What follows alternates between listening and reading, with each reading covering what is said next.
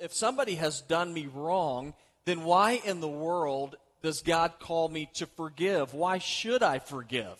And then that leads us to another question, which is a question we're going to be focusing on today. And I think it's probably a question that most of us have dealt with at one time or another in our lives, and that is this: what is it that God wants me to do?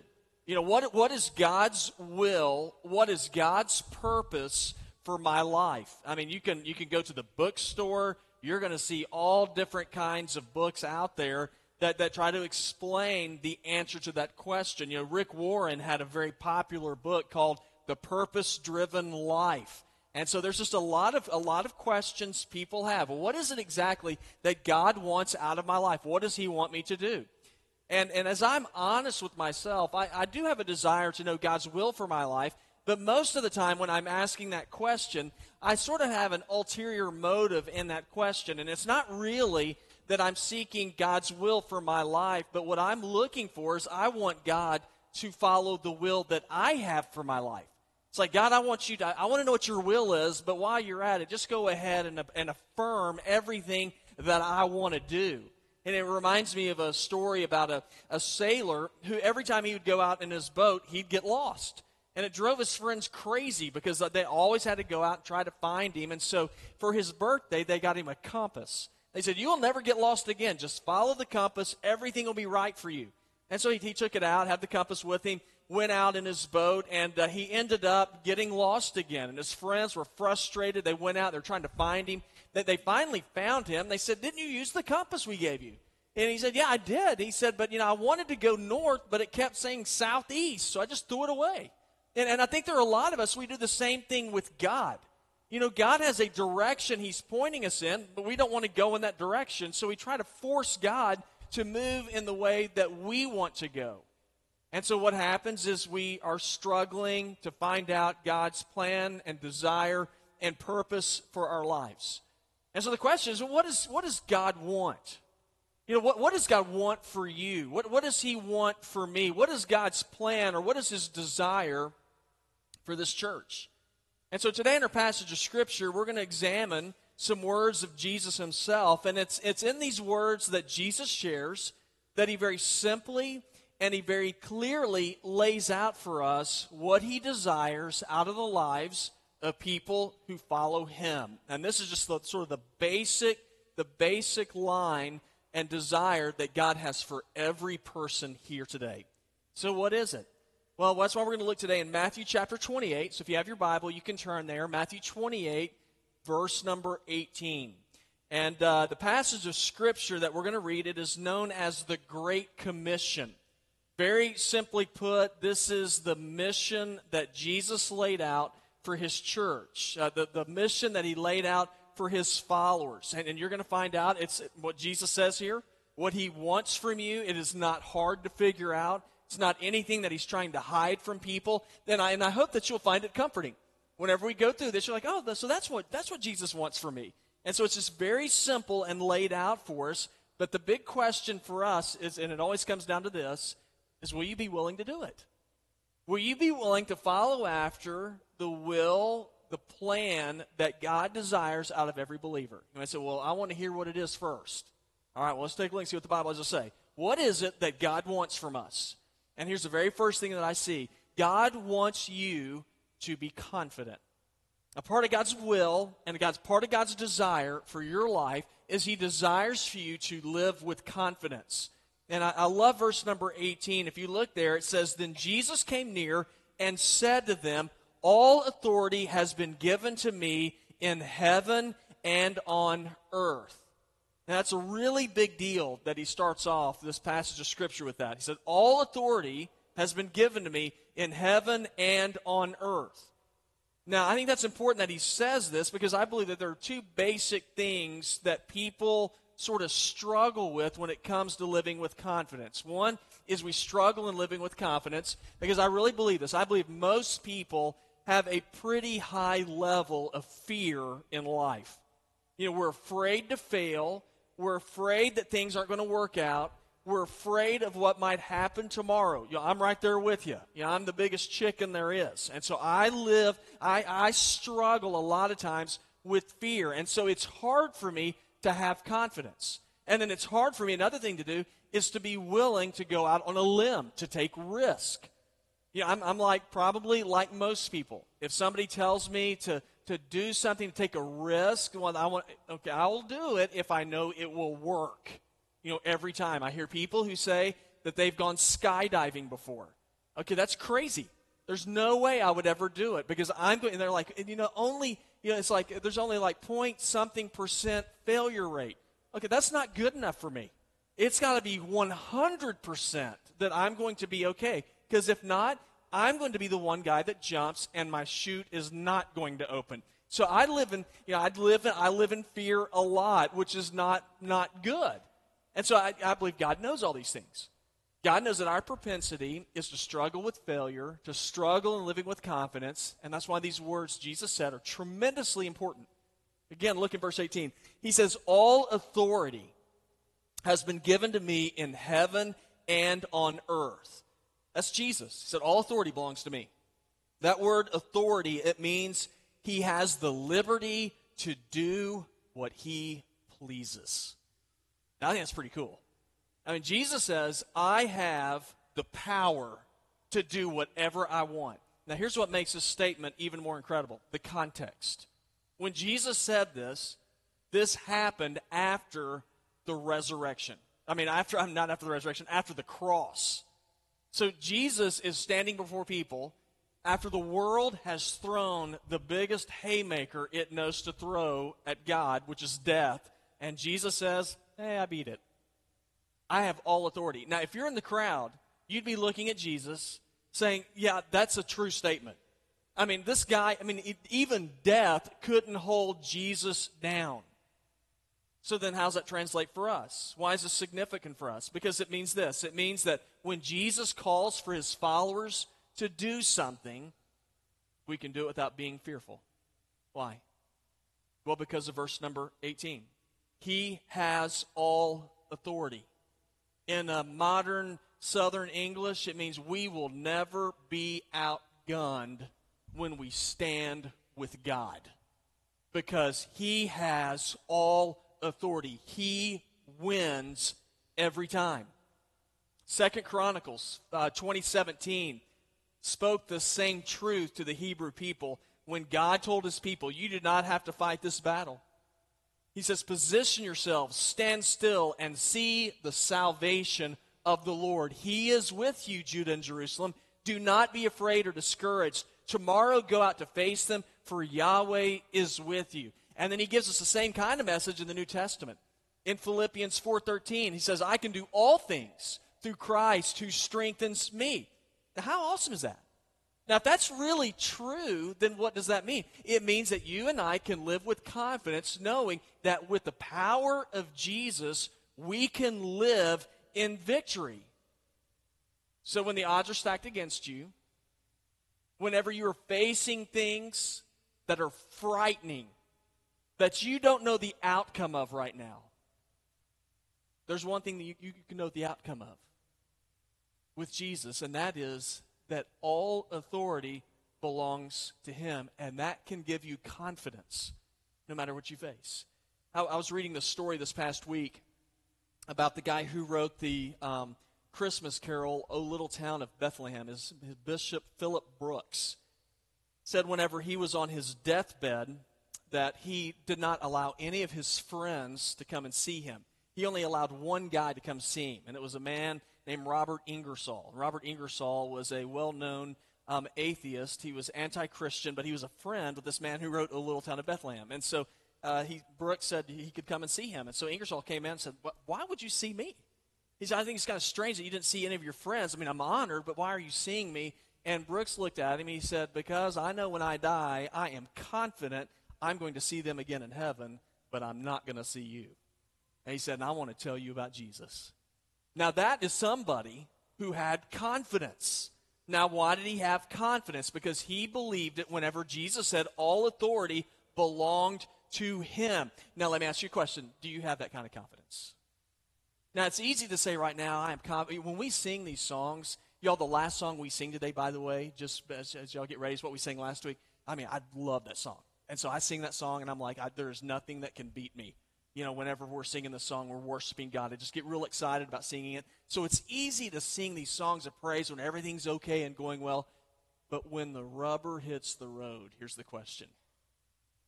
Do you have confidence in Jesus? Do you have confidence that even when things are drifting out of your control, that God has all authority? Are you willing to be obedient to Jesus even whenever maybe you don't agree with what Jesus has to say? Whenever you might look at Scripture and say that that society in which we live doesn't even agree with what this book says, will I be willing to be obedient even then because I'm confident that He has all authority? Jesus said in John 14:15, if you love me, you will keep my commands. I mean, a sign that you love Jesus is that you will be obedient to Him, and it can give you confidence to know that when you know that His commands, that they are always good, that they are always right, is to live by them. Now, the disciples at this time, they needed confidence. I mean, think about what they'd just been through in recent weeks when we're at this text right here. They'd seen Jesus die. It just devastated them. Then they see Jesus raised from the grave, be resurrected. They get excited. And then Jesus comes here and He tells them, now I'm getting ready to leave. And so they're disappointed again. And so Jesus is like, hey, listen, even though I'm leaving doesn't mean that I'm not going to leave you power. You can still be confident. And Jesus isn't with us physically right now, but He still gives us His power. And so that's why Jesus, one thing you can know for certain is a part of His will for your life is He wants from you to be confident. But here's something else that He wants from you. He wants you to make disciples. So what is God's will for my life? We struggle with that. It's something real simple here. You can know this for certain. This is what Jesus wants from you as a follower. He wants you to make disciples. Now look with me in verse number 19. Jesus said, go therefore and make disciples of all nations, baptizing them in the name of the Father and of the Son and of the Holy Spirit, teaching them to observe everything I've commanded you. Now you can know, for starters, that a part of God's will for your life is He wants you to be confident. I really believe this. I believe one of the biggest commands that we see in all of Scripture is the command, do not be afraid. I love that. Every time I see it, it heartens me. Because God tells us over and over again, do not be afraid. You know how many times in Scripture God tells us not to be afraid? I think this is really neat. 365 times. One time for every day of the year, Scripture tells us, do not be afraid. So we can know with confidence that that's God's desire for us. But then verse number 19 points out another desire that He has for us, and that's to make disciples. Now, it's easy for us to go in confidence and make disciples when we know that God is going to help it happen. Now, when are we supposed to do this? When are we to make disciples? Jesus says, go. Now, that translated is also translated this way, as you are going. When are we to make disciples? As we are going. Not just Sundays. Yeah, we're not supposed to be just good Christian people on Sunday mornings when we come into this room. It's as we are going. That means that there's 6 other days that's a part of our lives. You know, as we are at work, as we are with our friends, as we are with our families, as we are on vacation. As we go, we are to be making disciples. Now that you say, well, I understand that, but the word, I don't know about y'all, but when I hear you are to make disciples, that sounds kind of scary. You know, that I'm supposed to make Christian scholars. Oh, you know, I mean, I don't even qualify as a scholar. You know, what does it mean to be a disciple? What does disciple mean? Well, it means this: one who has been instructed in how to live according to Scripture. A disciple, very simply, is one who follows Jesus. And so your job and my job, a part of God's will for our lives, is to help instruct people in Scripture so they will know how to live for Jesus. That's pretty simple, isn't it? Not too bad. Well, I think I can do that. Now, and of course, then I think, well, I can make people do that. Now, I can't make anybody do anything. Now, I like to think I can.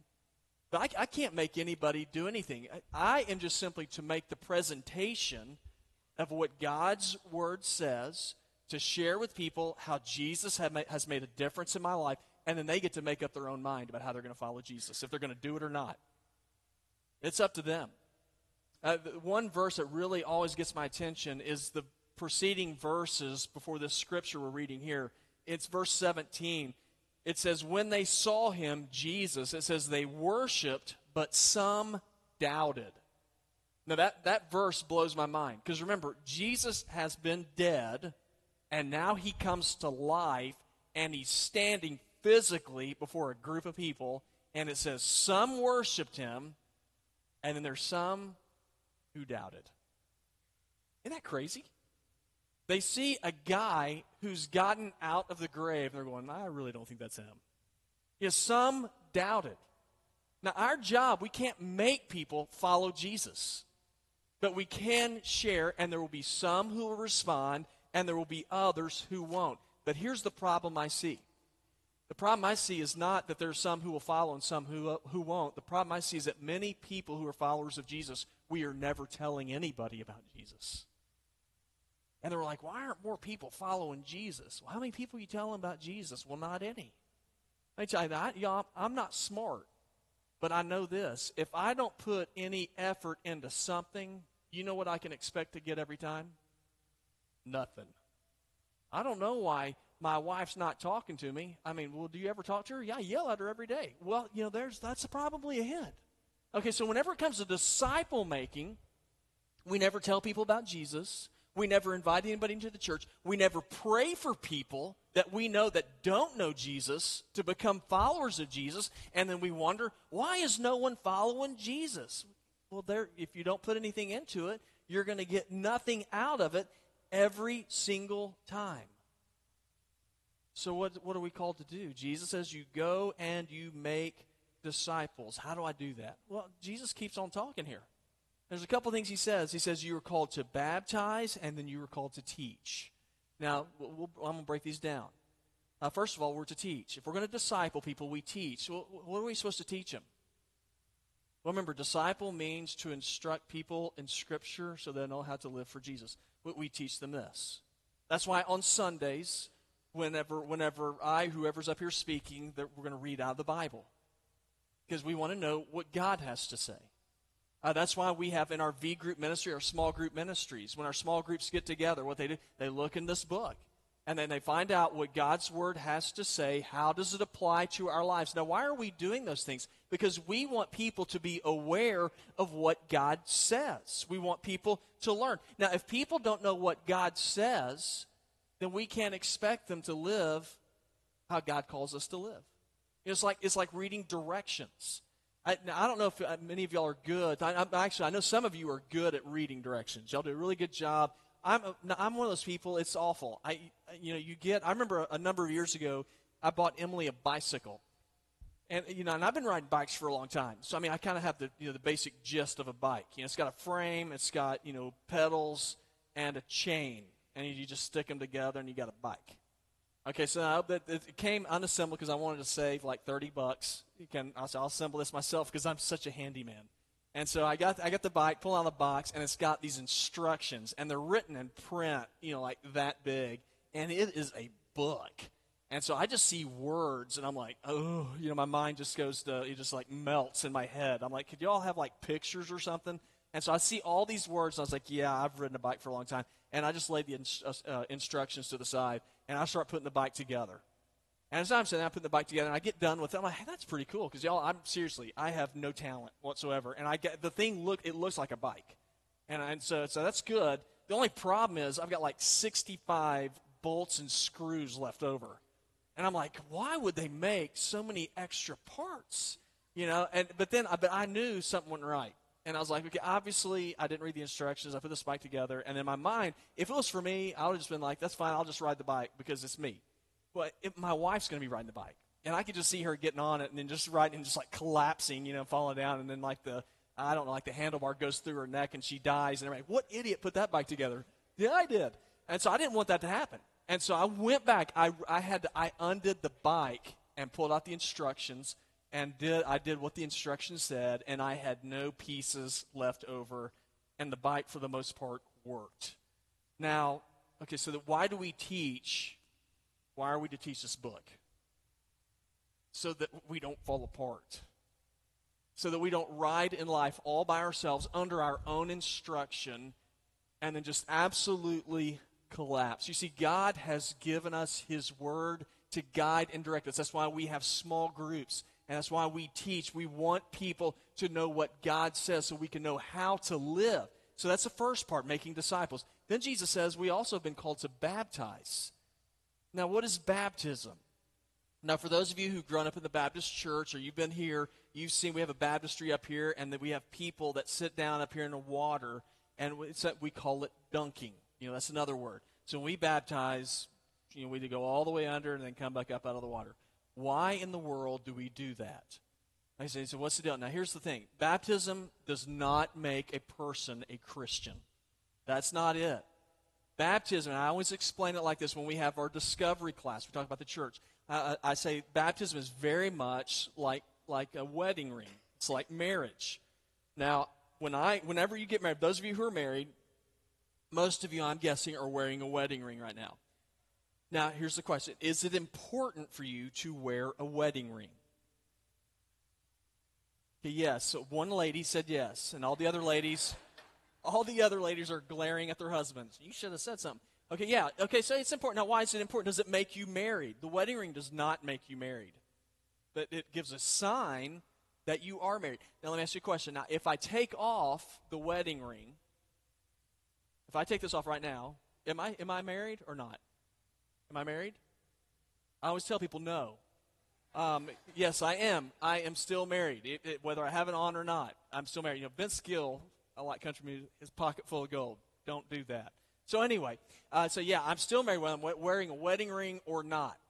Okay, baptism is the same thing. I can be a follower of Jesus and not be baptized. But whenever I am baptized, here's what I think the importance of it is. Other than Jesus commands it, here's the other part that's important. It is a visual testimony saying, I belong to Jesus. Doesn't make me a Christian, but it gives a visual testimony. Now, if I get married and I'm wearing a wedding ring and yet I continue to date other people, is that good? Absolutely not. Now, in a similar manner, you might say, well, I've been baptized, so everything's good. Well, if you've been baptized and yet you are unfaithful in your living to how God teaches us that we're supposed to live, let me tell you something. That is not good either. Now, I will say this. I believe there are a lot of people who say they're followers of Jesus, but they are not living according to God's Word because they don't know God's Word. They don't know what it says. And so that's why we find it important to make disciples, to teach people what God's Word says. Y'all, being a Christian is not just simply about having fire insurance. It's understanding that God has called us to be His representatives, that the world may know Him. We are told this in 2 Corinthians 5:20, therefore we are ambassadors for Christ, certain that God is appealing through us. So what is God's will? What does God want from us? A couple basic things. He wants us to be confident. He wants us to make disciples. This is the last thing I want you to see. He wants you to be assured by His presence. And this is the glue that holds everything together. It's verse number 20. In verse number 20, Jesus says, and lo, I am with you always, even to the end of the age. Now, God wants us to be confident. He wants us to make disciples. But it is much easier to do when you recognize that you have help. Jesus said, I'm not abandoning you. He said, I will be with you to see through the work that I've called you to. Now, what's interesting is that the disciples, before this, after Jesus was crucified in Jerusalem. He was resurrected. He kind of disappears for a while. He's not around. Peter, who is one of Jesus' disciples, who I love, he's just a great guy. Just sort of, he's a guy who tries stuff. He fails. When he fails, he fails big. When he succeeds big. Well, here's where he fails big. He's like, Jesus isn't with us anymore. He's heading out. I'm going back to my old job. He's just disheartened. So he goes back to northern Israel, to the Sea of Galilee. He says, I'm going to start fishing again, because if Jesus isn't here, it's over. So this is why Jesus says, verse number 20, Peter, just because I'm going back to be with the Father doesn't mean I'm abandoning you. He says, lo, I am with you always, even to the end of the age. He says, I'm leaving, but I'm going to send you the Holy Spirit. That's what he told us in John 16:7. He said, nevertheless, I am telling you the truth. Jesus said, it's for your benefit that I'm going away. Because if I don't go away, the counselor, who's the Holy Spirit, will not come to you. If I go, I will send him to you. Now, what is that all about?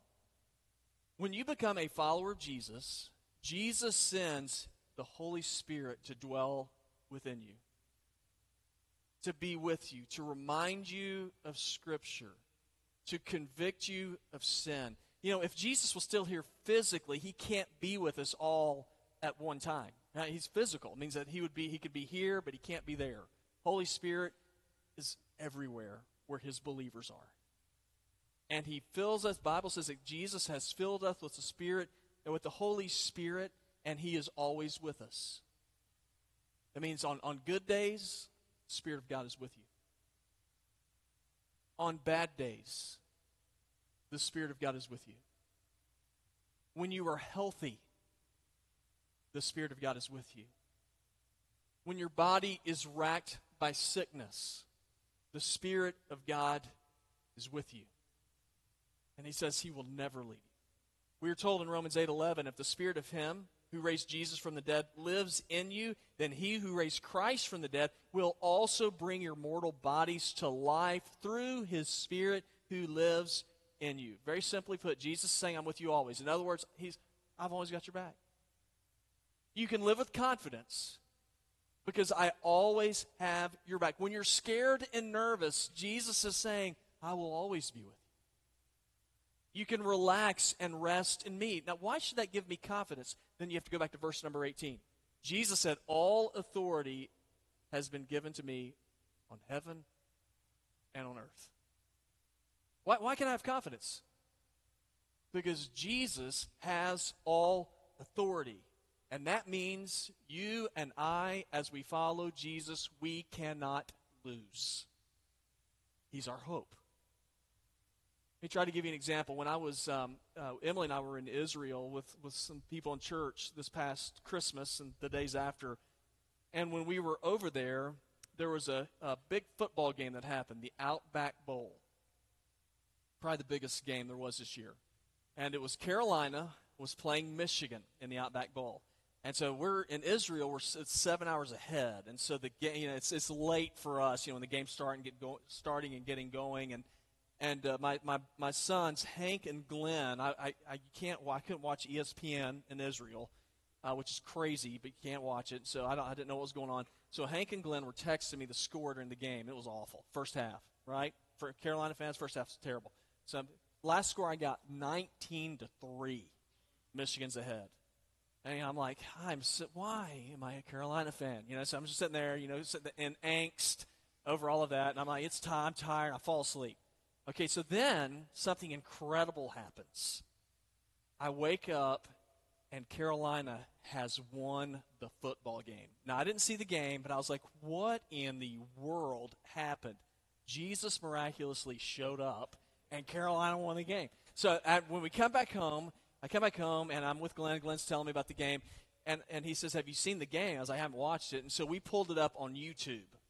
And so we sat there, and we watched the game when I got back home. So I'm sitting there, I'm watching the game. Watch the first half is miserable, right? Golly, it's terrible. You watch the turnovers, the busted plays, the penalties. But you know what was amazing? It's 19-3. I wasn't even worried. Sat there and watching the game, and eating popcorn. You know why I wasn't worried? I knew we'd win. I knew the game was over. It's like, hey, I knew something. The guys that were even playing the game, I know it was on tape delay, but I knew something they didn't know. We win. Hey, let me tell you something. That is the power of knowing that Jesus is with us to the end. That means in this life, we can live through all the turnovers, through all the penalties, through all the disappointments that we face in this life. Say, you know what? But I know in the end that we win. Isn't that cool? So that being said, are you ready to live with confidence? Now, do you get tired of going back and forth with every single play in the game of life where you were up and you were down? Wouldn't it be nice to step back and say, I know there's ups and downs, but I'm going to hang on to this. In the end, Jesus wins. What does God want for you? He wants you to live with confidence. What does God want for us? He wants us to make disciples. And He wants us to be assured of His presence. He is always with His people. What's God's will for your life? Matthew 28, 18 through 20. That is His basic will for your life. Will you trust Him? Heavenly Father, I am grateful for your word. I thank you, Jesus, that as we are living in this, in this time right now, God, as we have finite bodies, God, it is so easy to be overwhelmed by fear. God, to be overwhelmed by not knowing what tomorrow holds. God, it's so easy just simply to be scared. God, I thank you that you've given us promises. And Jesus, I pray that we will learn to trust in the promises that you give. When you say, I will be with you, God, may we open up our hearts to that and grab onto you to be the anchor for our soul, saying, no matter what is coming, hell or high water, Jesus is here. He is my anchor, and all authority belongs to Him. God, may we leave today knowing that all of our hope is in you. And I pray these things in Christ's name. Amen.